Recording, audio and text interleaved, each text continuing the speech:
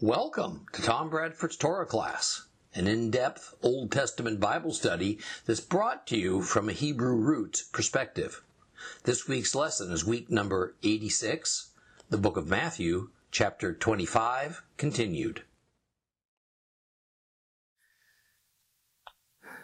In our previous lesson, we ended with delving into this fascinating, illuminating parable of the talents. And the most common method within Christianity and often within Messianic Judaism to study or to preach this parable is by using allegories to separate out various elements of the story, turning them into applications for our modern lives. And indeed, these are often useful tools for us. Or to say that the parable represents an absent and then a returning Jesus. Now, according to the Encyclopedia Britannica,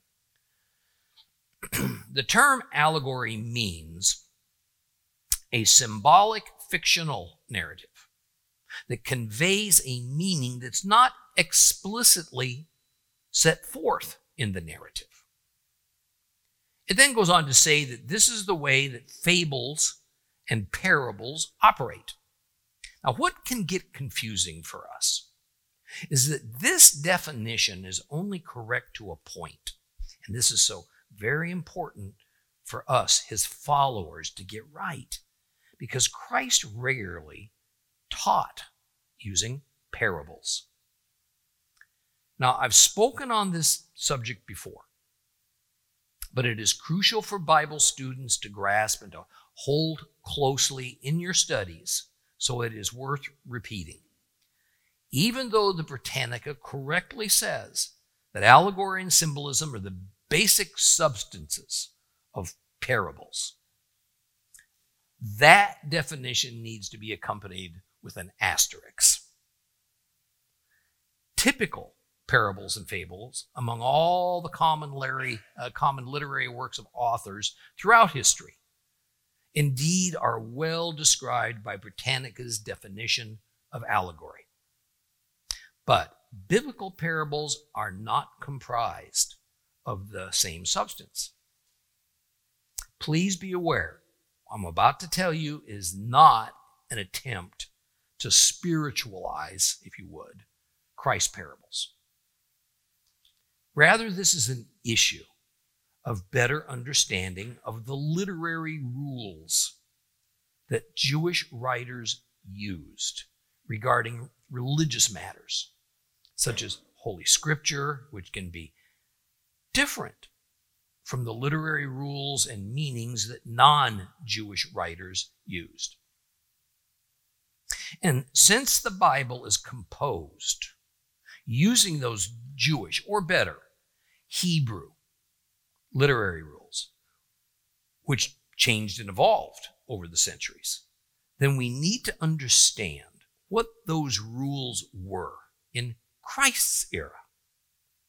Now, while New Testament biblical illustrations may indeed form a Jewish allegory and symbolism, Yeshua's parables follow the typical Jewish parable formula that had come into use for some unknown time, but not long, I think, before his day, and that also became heavily reflected in the writings of rabbis from Yeshua's time onward. Now, perhaps one of the most helpful tools for gospel interpretation is to recognize that there is a distinct difference between Jewish illustrations and Jewish parables, and therefore between biblical illustrations and biblical parables. These are not two terms meaning the same thing. Now, I realize this could seem like a trivial nuance only necessary for a Bible academic to know.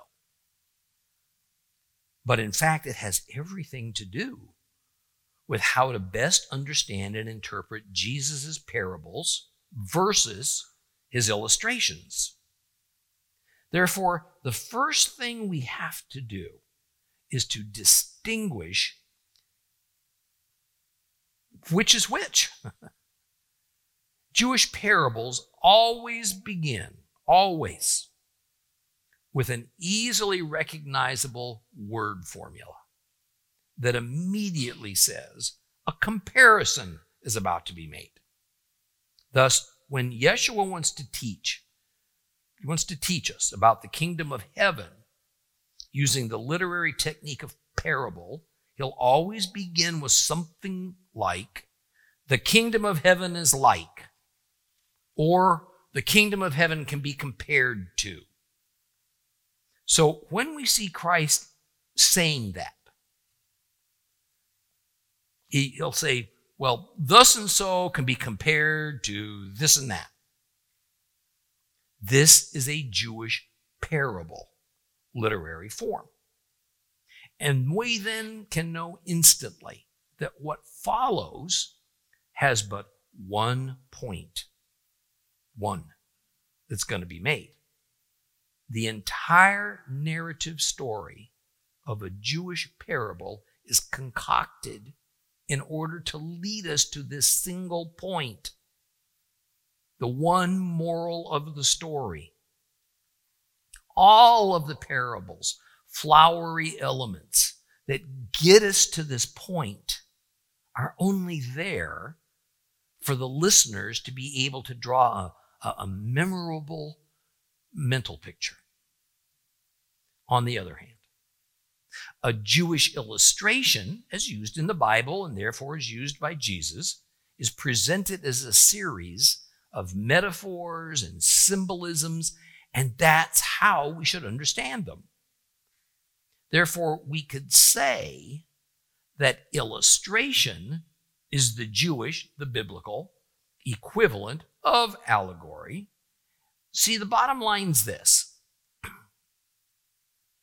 We must not approach Christ's parables as though they were allegories, as being fables that make great use of symbolism. Because it's not how any Jewish religious teacher, or even later rabbi, would have constructed them or meant them. He was merely using the standard literary technique of parable as it was used in his day among the Jewish religious teachers. Yet it is evident there are hints of deeper meanings, even mysteries, in his parables that we must not ignore, because he was, after all, more than a run-of-the-mill Jewish religious teacher. And because the passing of time has revealed to us that some of these prophetic meanings hidden deep within his parables are beginning to take form. Passionate, even fiery debate over the meaning of Holy Scripture was and remains a favorite pastime of Jewish religious instructors and Torah scholars. It became clear to them early on in ancient times that there were levels of meaning in the Holy Scriptures that were undeniably present. And in time, those levels were given names and descriptions, like Pshat, Remez, Drash, and Sod. Now, essentially, those four levels describe a reasonable, a useful method for us to study and think about the meaning of Scripture from its simplest, most literal sense, then drilling all the way down to its most mysterious sense. That is, a revelation of things that can only be speculated about, because it is either something about a prophetic far future event, or it involves the mystifying characteristics of the divine. Characteristics that are just beyond our human ability to fully grasp, or even find words to accurately describe it. Yeshua regularly used parables to make the mysterious nature of the divine and the spiritual more accessible, more understandable to humans. There isn't much more mysterious in this universe than God's substance, than God's characteristics, than the nature of his kingdom of heaven, something that Jesus is calling us to become a part of. Well, with that understanding, whenever we encounter a parable of Jesus that is about introducing to us a facet of the kingdom of heaven, we know, underlying all that is said, the deeper sense of his words. It's revealing, this is important. This is important. It is revealing some characteristic or another of God and of his divine kingdom. This deeper sense of the parable of the talents is a case in point. At the same time, we must never minimize the simpler, literal sense of it that applies to our everyday life and behavior. Let's begin today then by rereading the parable of the talents. Open your Bibles to Matthew chapter 25, and we'll begin reading at verse 14. Matthew 25.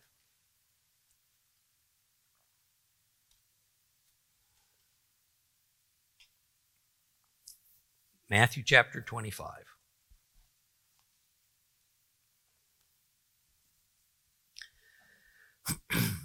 For it will be like a man about to leave home for a while, who entrusted his possessions to his servants. To one he gave 5 talents, equivalent to 100 years' wages. To another 2 talents, to another 1 talent, to each according to his ability. Then he left. Now the one who had received 5 talents immediately went out, invested it, and he earned another 5. Similarly, the one given 2 earned another 2. But the one given 1 talent went off, dug a hole in the ground, and hid his master's money. Well, after a long time, the master of those servants returned to settle accounts with them. The one who had received 5 talents came forward, bringing the other 5, and said, "Sir, you gave me 5 talents. Here, I've made 5 more." And his master said to him, "Excellent. You are a good and trustworthy servant. You have been faithful with a small amount, so I will put you in charge of a large amount. Come, join in your master's happiness." Also the one who had received 2 came forward and said, "Sir, you gave me 2 talents. Here, I've made 2 more." And his master said to him, "Excellent. So you are a good and trustworthy servant. You've been faithful with a small amount, so I will put you in charge of a large amount. Come, join in your master's happiness." Now the one who had received 1 talent came forward and said, "Oh, I knew you were a hard man. You harvest where you don't plant, you gather where you don't sow seed. I was afraid, so I went and hid your talent in the ground. Here, take what belongs to you." "Well, you wicked, lazy servant," said his master. "So you knew, did you, that I harvest where I haven't planted, and that I gather where I didn't sow seed? Well, then you should have deposited my money with the bankers, so that when I returned, I would at least have gotten back interest with my capital. Take the talent from him, give it to the one who has 10. For everyone who has something will be given more, so that he will have more than enough. But from anyone who has nothing, even what he does will have it taken away. Now, as for this worthless servant, throw him out in the dark, where people will wail and grind their teeth."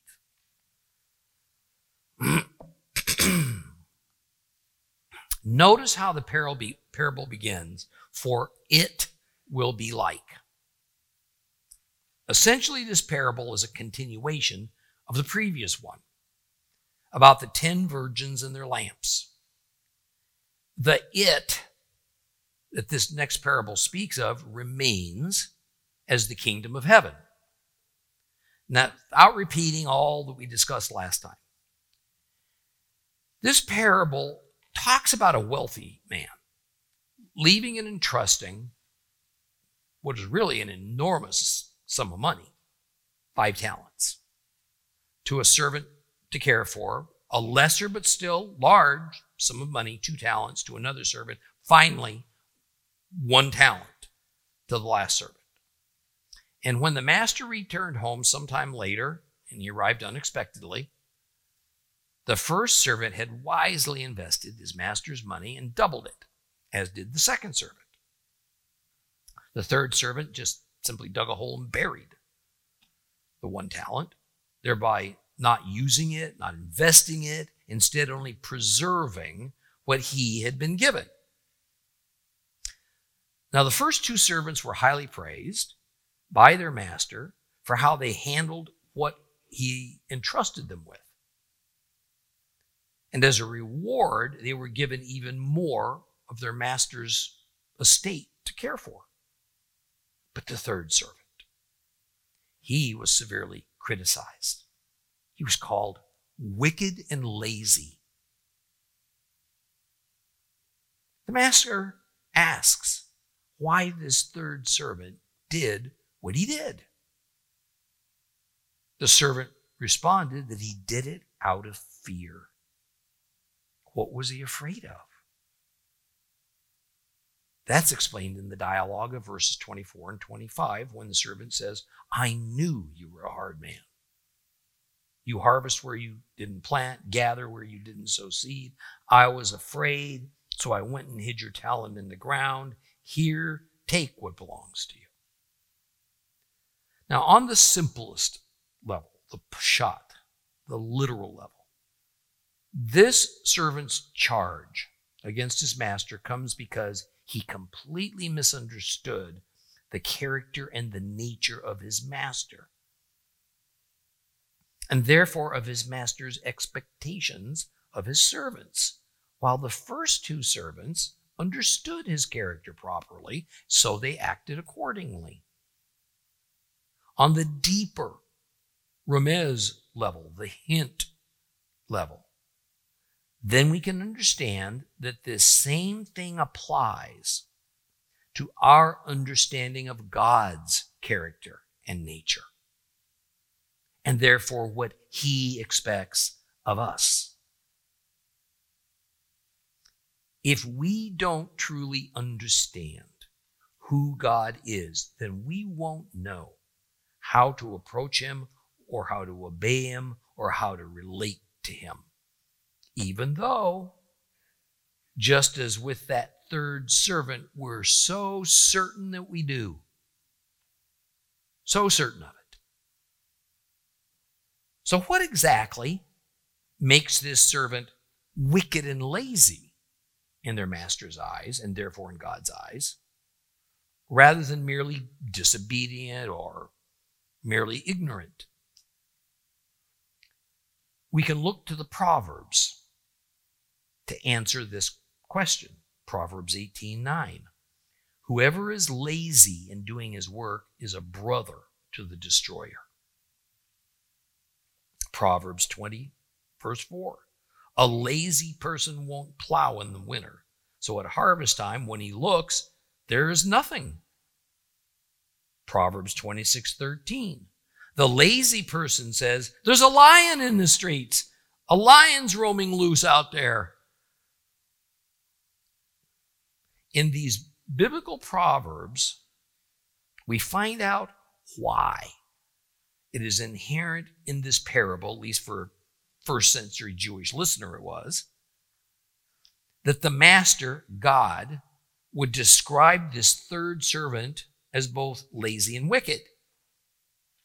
The lazy person is said to be a brother to the destroyer. That is, he's doing Satan's evil bidding.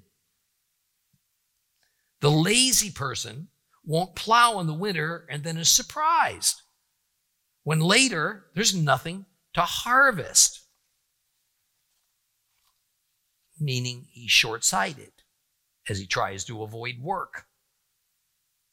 The lazy person says there's a lion in the streets. He operates on fear. He harbors an assumption of disaster. So he avoids risk. God's character, and therefore how he expects us to behave in response to him, is as a bold doer, as a tireless worker. His character always looks ahead towards the bigger picture, and he does whatever it takes to bring his creation to full redemption and perfection. We as his created creatures are to follow this example. We're to look to the longer term, the wider implications of our decisions and our actions, both in our personal decisions about our earthly lives and in how we prepare for an eternal future, hopefully as a servant and a partner in the redemption process. And finally, God doesn't fear. He goes forth resolutely and not timidly. Perhaps the command of God that is repeated the most in the scriptures is for those who trust in him to fear not. Fear not. Fear is a prison of our own making, with Satan as our jailer. Fear is a construction of our minds. Often it doesn't reflect reality. Fear causes us to retreat in life and in duty and not venture forward with confidence. Fear enables us to become passive, to hoard whatever it is we have, instead of using our God-given gifts and talents to generously benefit the lives of others, to better our own lives according to his will for us. Now, I want to show you an important connection. And then afterwards, I'm going to explain why this is really helpful to notice. Back in Matthew chapter 13, we read this, starting at verse 1. That same day, Yeshua went out to the house, and he sat down by the lake, but such a large crowd gathered around him that he got into a boat, and he sat there while the crowd stood on the shore. He told them many things in parables. A farmer went out to sow his seed, and as he sowed, some seed fell along the path, and the birds came and ate it up. Other seeds fell on rocky patches where there wasn't much soil. It sprouted quickly because the soil was shallow, but when the sun had risen, the young plants were scorched. And since their roots weren't deep, they dried up. Other seed fell among thorns, which grew up and choked the plants. Others fell into rich soil and produced grain, 160, 30 times as much as had been sown. Those who have ears, let them hear. Then the Talmudim, his disciples, came and asked Yeshua, "Why are you speaking to them in parables?" And he answered, "Because it has been given to you to know the secrets of the kingdom of heaven, but it has not been given to them. For anyone who has something will be given more, then he will have plenty, but from anyone who has nothing, even what he has will be taken away. Here is why I speak to them in parables. They look without seeing and listen without hearing or understanding." So here we see the parable of the farmer sowing seeds of four kinds of soil into four kinds of soil. And afterwards, Yeshua responds to the disciples' question about why he's speaking in parables. And he tells them, for anyone who has something will be given more, so that he will have plenty, but from anyone who has nothing, even what he has will be taken away. This is virtually identical to Matthew 24:29. Both the parable of the 4 soils and the parable of the talents make the same point. They make the same moral of the story. In other words, these disciples have heard this conclusion and instruction before.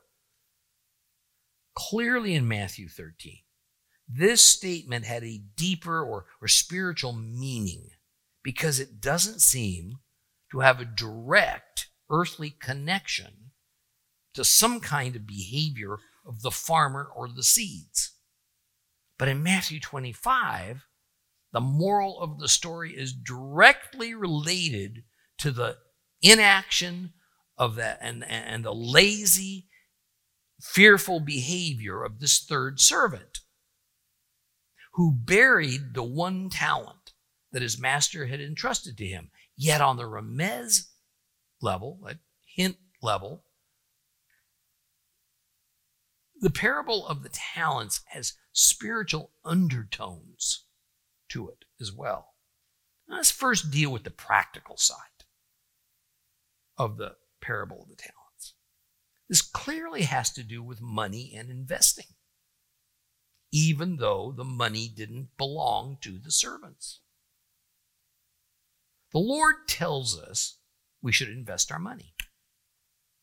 See, it goes without saying that we are to always do so wisely. This parable does not get involved into exactly what kind of investment that was made by the first 2 servants or the level of the risk involved. The servants knew that it was their responsibility to care for and grow their master's money. It certainly was not their money.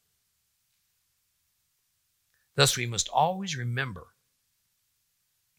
that because God is the creator and we are his creatures, that the world and everything in it is his. Even what we call ours is ultimately his. The wisdom being dispensed here is that when the Lord determines to provide us with money, however much or little, we are to be good stewards over it, with the attitude that this money belongs to the master.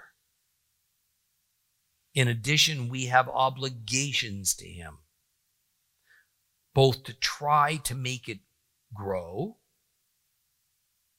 and to do it responsibly.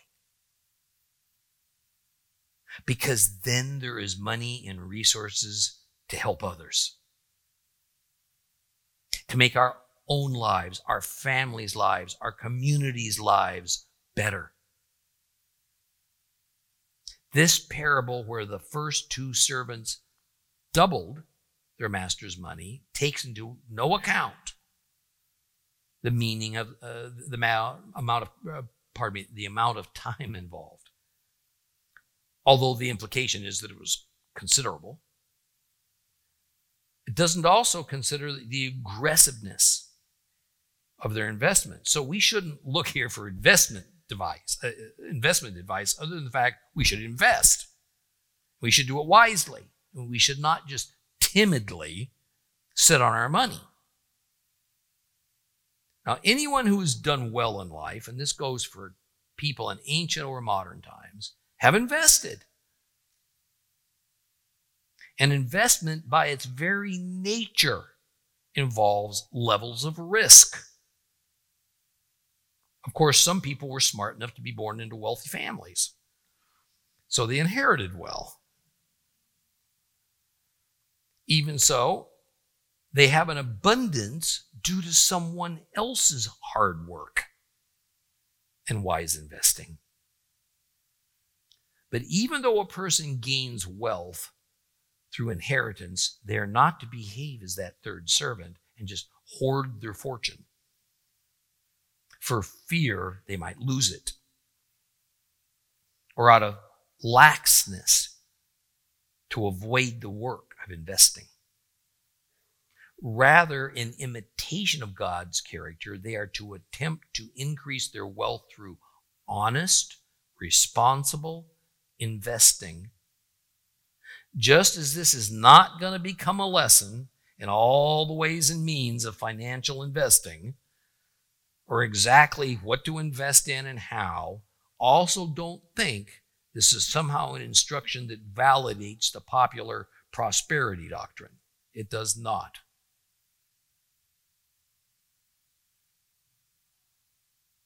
This is not about how to become rich so that we can luxuriate in our abundance.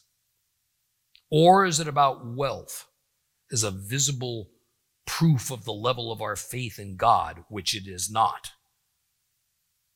Rather, this is as much about God's character and nature as it is about us not being afraid to take reasonable risks or refraining from making decisions based on fear in all matters of life that involves our possessions and our gifts.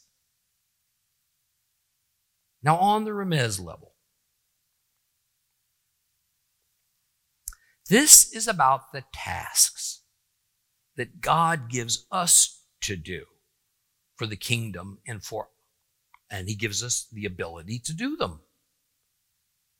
You know, it's great to be saved in Christ, but sharing that salvation with others instantly becomes an obligation, not an option. Because just as with everything else, our salvation also belongs to the Lord. Our salvation is from Him. It's His. That sharing and investing can come in so many ways. From the generous giving of our increase in wealth, to being a refreshing example in our lives of righteous living, to working in ministry to the Lord, understanding that we could probably make more money elsewhere, to speaking about God's love to others, to simple acts of kindness to those who need it. It's nearly endless. Just be aware. There's no exemptions to God's expectations. If you're saved, you have been entrusted with gifts and talents given to you by the Holy Spirit. And since you do have them, then you are expected to boldly and wisely invest them so that they can grow and thrive. And if you do not, then there will be a reckoning. As with our parable of the talents, verse 30 says, "As for this worthless servant, throw him out in the dark, where people will wail and grind their teeth." This is certainly nothing any of us want to hear from the Lord on Judgment Day. Let's move on now and read the remainder of Matthew chapter 25. Open your Bibles back up to Matthew chapter 25, and we're going to start reading at verse 31. Matthew 25, starting at verse 31.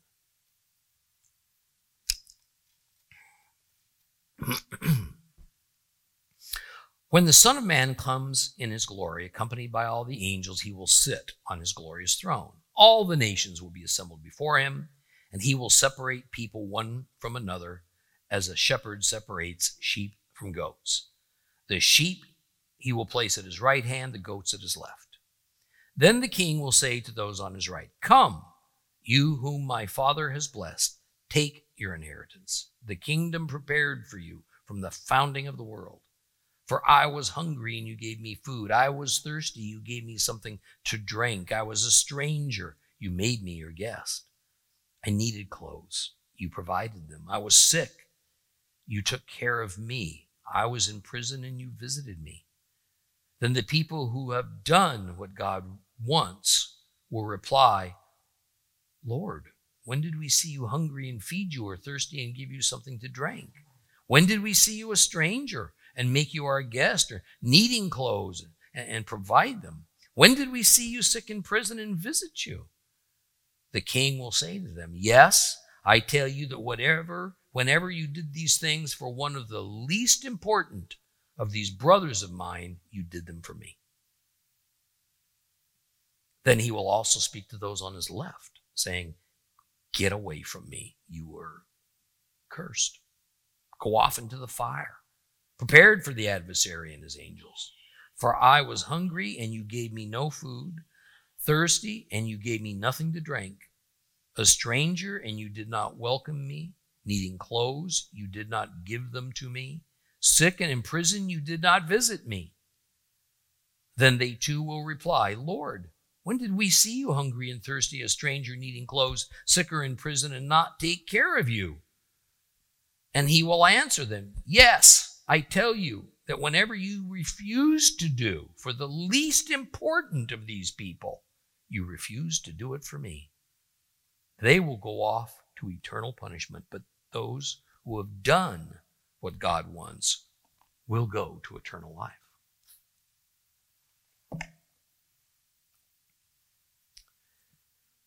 This section of chapter 25 is essentially the end of Christ's final block of teaching. It's not that Yeshua won't tell his disciples other things, but these things will be said and taught within the actions of the final 48 hours of his earthly life. In fact, the first words of Matthew 26 are that when he finished teaching his disciples on the Mount of Olives, it was 2 days before Passover, a day that would change the world forever. Now, the entire nature of the teaching material changes with verse 31, which begins his teaching about Judgment Day. This is not a continuation of the previous parable. It's not a new parable, and it's not an illustration. This is a prophecy of the apocalypse and of the end times. No other gospel records this event or these words. The Jewish Matthew stands alone in it. While what is said is certainly related in one sense to Daniel chapter 7, verses 13 and 14, in another way, it's different. Listen to Daniel chapter 7, verses 13 and 14. "I kept watching the night visions when I saw coming with the clouds of heaven someone like a son of man. He approached the Ancient One, and he was led into his presence, and to him was given rulership, glory, and a kingdom, so that all peoples and nations and languages should serve him. His rulership is an eternal rulership that will not pass away, and his kingdom is one that will never be destroyed." Here in Daniel, we see the Son of Man, Yeshua, arriving in heaven, standing before his Father, and being given power and authority and rulership over God's kingdom on earth, the kingdom of heaven. Yet in Matthew 25, verse 31, when it speaks about the Son of Man coming accompanied by angels, it is said that he comes in his glory, meaning he already possesses this glory, as opposed to Daniel 7:14, when only after he arrived in heaven was he bestowed with such glory. Therefore, the coming of the Son of Man that this verse mentions is about what Christians call the return of Jesus. Well, next we're told that the Son of Man will sit on his throne. Now, there is disagreement among Bible academics whether this is indicating his heavenly or his earthly throne.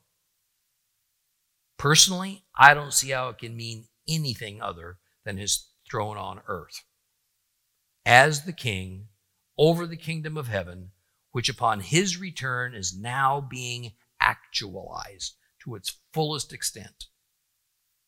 This means that Yeshua will not be doing his judging of humanity from far away in heaven, but rather locally from his throne room on earth.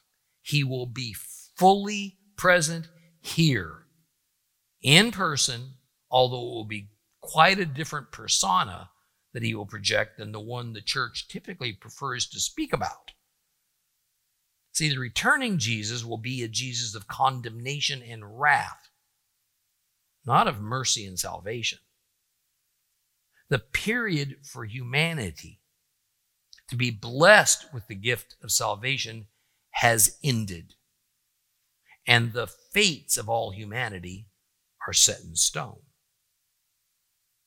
Now, it's prophesied that this is the time for executing the divine justice that has been promised by God for millennia. Now, I suppose as believers we can say, hallelujah, hallelujah. This is finally happening. But honestly, for a while, this is going to be a time, I think, of personal pain, beyond which I'm not sure we're prepared or that we've ever considered or experienced. See, most of us are going to have some of the dearest and closest of family members that we love, that we treasure, condemned to the lake of fire. Some of them that receive that eternal death verdict, it's going to be a shock to us. We'd assumed, maybe we'd only hoped, they were part of the chosen. Spouses, offspring, mothers, fathers, grandmothers, grandfathers. It's going to be a time when our joy of our King's coming is going to be greatly tempered by the overwhelming sadness that accompanies it. I mean, I don't want to rain on your parade, but consider this.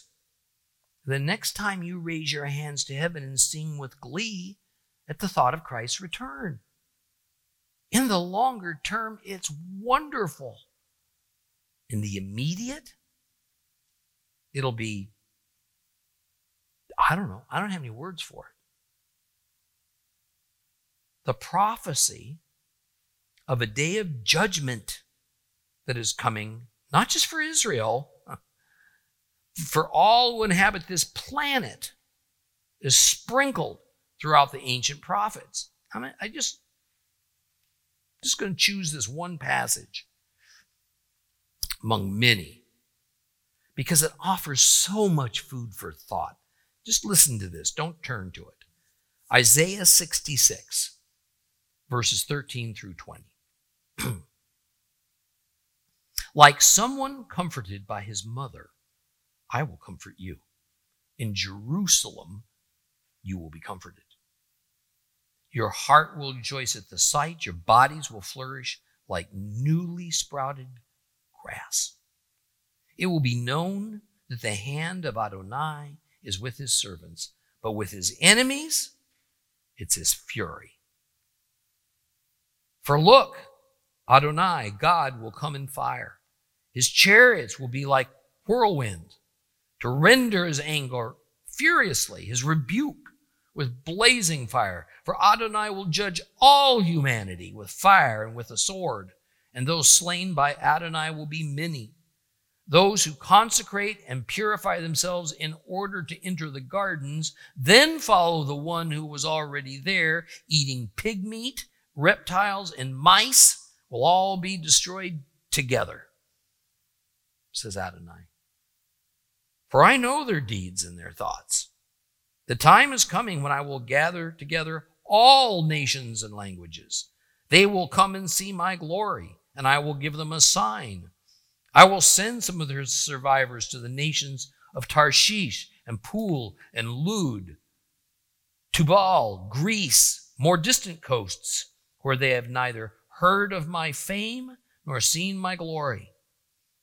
They will proclaim my glory in these nations. They will bring all your kinsmen out of all the nations as an offering to Adonai, on horses and chariots and wagons, on mules, on camels, to my holy mountain, Jerusalem, says Adonai, just as the people of Israel bring themselves, their offerings in clean vessels, to the house of Adonai. Now, I use this particular passage in order to point out a few things about the Judgment Day scene. Judgment Day will not be quiet, like a well-ordered trial in a soundproofed courtroom. The Lord's coming in fury, wrath, fire. He will slay the countless unrighteous. But also notice a second thing. At the same time that his wrath is being poured out, he's comforting the residents of Jerusalem. Another point. In verse 17 through Isaiah, God speaks of people who consecrate and purify themselves in order to enter the gardens. But then these same people who have consecrated and purified themselves to the Lord turn right around and follow someone else, doing as they do, which, he says, includes eating the meat of pigs, reptiles, and mice. And in doing this, they seem to be renouncing their consecration or perhaps revealing their insincerity. Is this actually talking in one sense about kosher eating? About not consuming things God has prohibited in the law of Moses? Well, of course it is. As with all disobedience, such behavior can be remedied. It's forgivable. However, the implication is you can't claim consecration and devotion because of your outward appearances and then go off and intentionally join those who live a life of unconsecrated, unset apart people. Then expect mercy on Judgment Day. Doesn't work that way. Notice also that the place where the peoples of the nations will be gathered and separated is happening on earth, specifically in the city of Jerusalem. So there's no need to doubt as to the what, who, and where of this Judgment Day event of Matthew 25:31. Verse 32 tells of the well-known end times event of the separation of the sheep from the goats. The scene is of all the people on earth being summoned and then gathered by the Lord in order to be judged. The idea is of a separation of people into two groups, the righteous and the wicked. Believers would say the saved and the unsaved. Notice there is no third option. There's no middle ground. The first words speak of the nations being gathered. Now, since the time of Abraham, the term nations became a word for Gentile nations and Gentile people groups. However, I think at this point in redemption history in the end times, it begins a definite swing back towards the term nations being inclusive of all humans, including Israel, although the context of its use still matters. The Greek word that is most often translated as nations is ethnos. And while this translation is accurate, the word ethnos, it leans more towards the sense of groups of human beings than it does of human governments and national entities as we think of nations today. So the idea is probably not of countries that have clear boundary lines on world maps, but rather of assemblies of people of all kinds from everywhere. That is, no one's excluded. Now, I think this interpretation is validated because next we read of them being separated from one another. So, is it entire nations of people as groups that will be judged either to heaven or hell, or will it be individuals judged one at a time? Now, while the wording of it's a bit ambiguous, the way it's phrased and the many principles of the Torah that Yeshua has taught cannot mean that entire nations of people will be lumped together and have their eternity decided upon according to where they live or what their nationality might be. So while we know that the sheep and the goats are metaphors for two different groups of people, some Bible scholars see them as metaphors for national entities. Others see it as for individuals. I think it's the latter. Okay, one other matter needs to be addressed. The sheep and the goats are in no way representative of different ethnicities or races. The issue is about the saved versus the unsaved. Every race and ethnicity will contain some of each. Now we're told that the sheep are separated, and they're placed at the Son of Man's right hand, the goats at his left. Now understand, biblically speaking, goats are as clean and desired for temple sacrifice as are sheep, and are not in ritual Torah law seen as inferior to sheep. Sheep are not good and goats bad. So no comparison of either animal as concerns temple ritual or purity or value is intended here. Further, a shepherd did not separate sheep from goats on the basis of value or worth, but rather because they're two different species. They each have their own needs in kind. And although they are similar in many ways, they are easily recognizable by what? Their appearance and their traits. Why were the sheep given preferred status in this metaphor? Perhaps, since Yeshua is sometimes called the Lamb of God, then he selected the metaphor of the sheep to go to his right hand, the hand of goodness and power, where the sheep represent the righteous batch of people, but that's just my speculation. Now, one of the questions I'm often asked is exactly when the resurrection of the dead occurs in the timeline of end times events. When does that happen? Now, while I cannot tell you exactly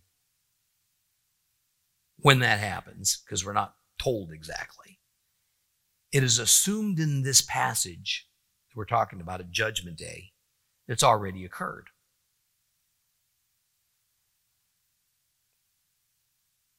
Maybe at the time, the same moment, maybe a little before, this scene of judgment by the Son of Man.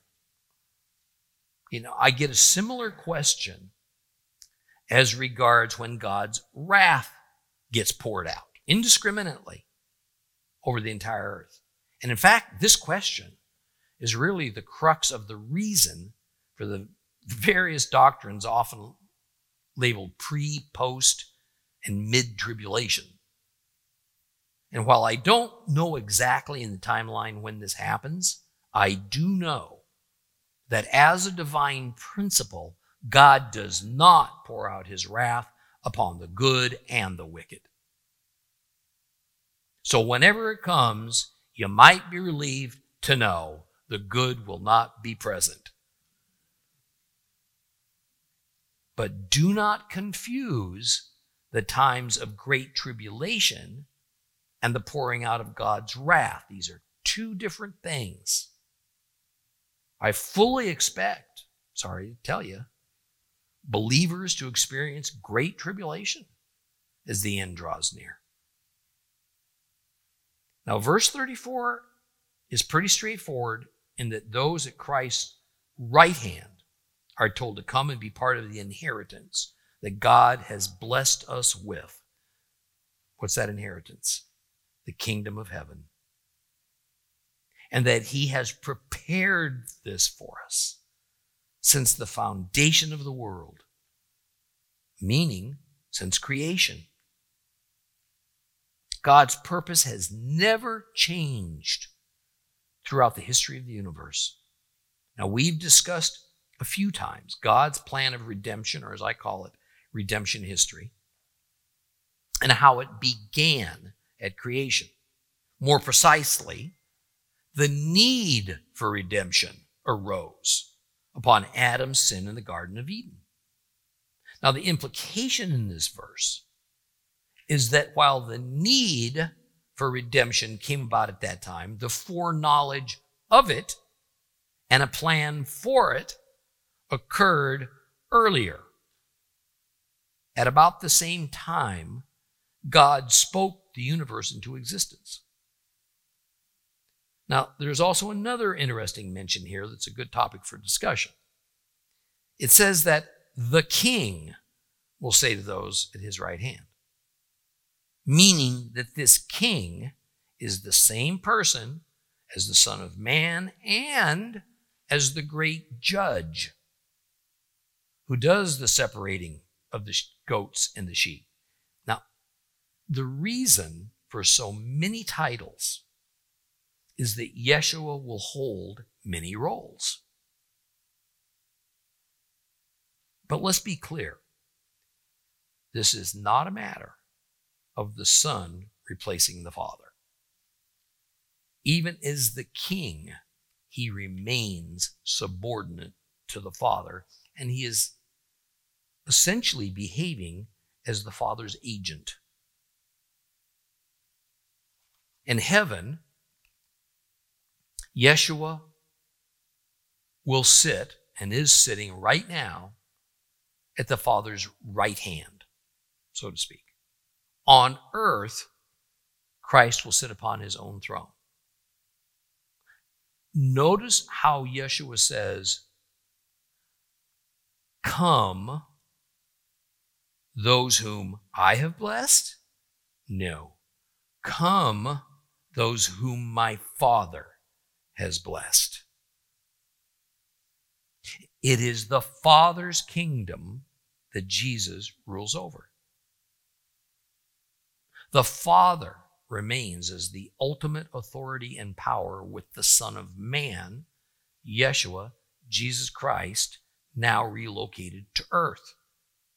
But their unity is in no way compromised due to physical separation or distance between them. Beginning at verse 35 are a list of characteristics that ought to be present and demonstrated in the lives of the righteous. So this is where we'll continue our study of Matthew 25 next time.